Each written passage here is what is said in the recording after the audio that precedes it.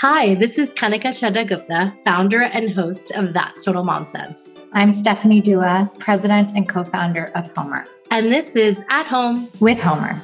Homer is the essential early learning program for kids aged 2 to 8. We have the most comprehensive app available for early learning skills that you can find on iOS or Google Play.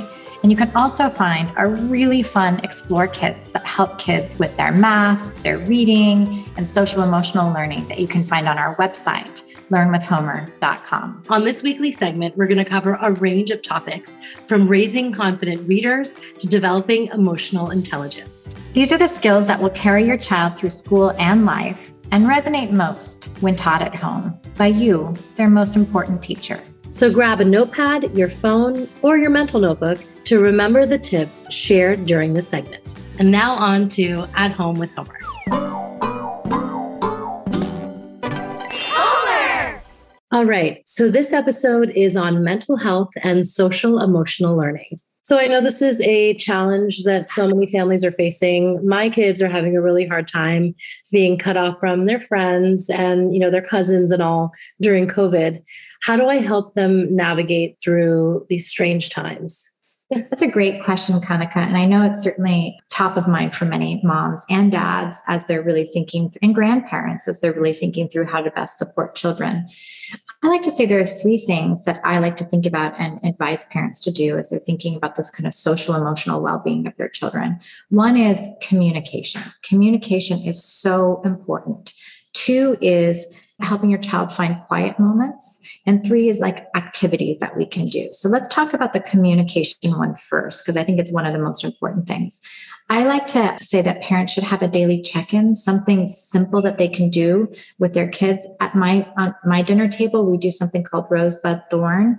Rose is what you're really excited about that day. Thorn is what you weren't so excited about that day. And Bud is what you're looking forward to.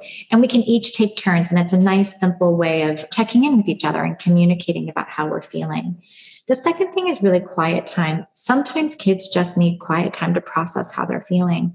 One great idea is helping teach them how to do belly breath work, or even finding like moments of mindfulness. It can be a mindfulness corner, a mindfulness blanket, a book, but just sort of quiet time for them to process their day. And then the third are activities. There are so many great activities out there that can help kids explore their feelings. There are great books that you could get at the library or at your local bookstore. And even for younger kids, aged kind of 3 to 6, who might not be as verbal, Homer has these really, really fun activity kits called Explore Feelings that do just that. Kids learn self-expression, how to identify their feelings, all through these kind of hands-on activities and prompts. And that allows children to do something both fun, but also helps them check in with themselves and see how they're feeling. That's amazing. Thank you so much. Thank you. We hope you enjoyed this week's At Home with Homer segment. To download the app, visit learnwithhomer.com/momsense, MOMSENSE,